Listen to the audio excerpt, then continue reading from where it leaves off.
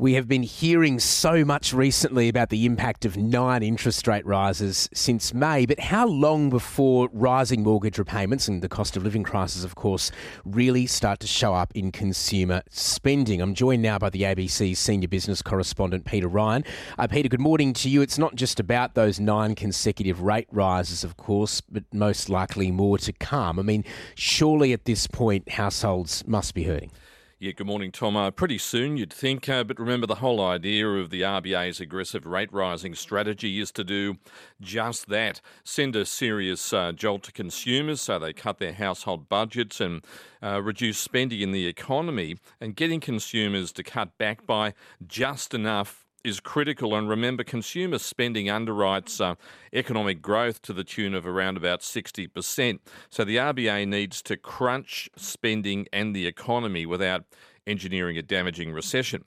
We are starting to see some evidence of pullbacks. The electronic retailer and market bellwether JB Hi-Fi see some early signs of a consumer pullback. They reported flat sales growth so far this year. Chief Executive Terry Smart is warning that there is an uncertain period ahead as customers become a bit more cautious with tighter budgets.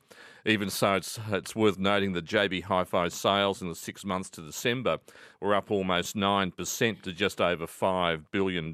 So still a fair bit of spending going on. Also yesterday I spoke with Nick Hawkins, who's the chief executive of the insurance giant IAG. Once again, they had a big half-year profit, up a whopping 170% to $468 million. But he's saying inflation is biting into the insurer with bigger costs for home and motor vehicle payouts. And remember, they've had a big period of natural catastrophes, including those floods around Australia and also now in New Zealand.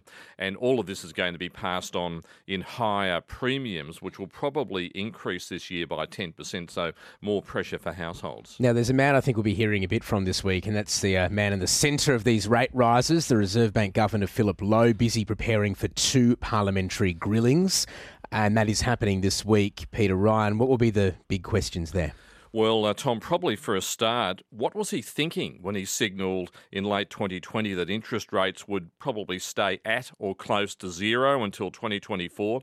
And didn't he worry that regular people who don't decipher the RBA's commentary would take out big loans still thinking that there was an assurance or maybe even a promise that those loan repayments would remain low and steady? Also, given signs that inflation might have peaked at the end of last year and might start falling this year, when will the RBA actually pause this rate hiking strategy? And the big one, why should Mr. Lowe not be sacked, or shouldn't he be thinking about resigning or retiring early? They're probably not the first questions economists or market traders would ask, but remember, we're talking about politicians who'll be looking to score quick points, and putting a Reserve Bank governor under pressure is probably what the game's all about. Guess we'll wait and see. But to that big question, can Philip Lowe survive? Well, Tom, on the surface, it looks as though he's going to be struggling, but it would be a very big deal for Treasurer Jim Chalmers to dump Mr. Lowe, given that he's done what every other central bank governor in the developed world has been doing over the last year, raising interest rates to pull inflation down.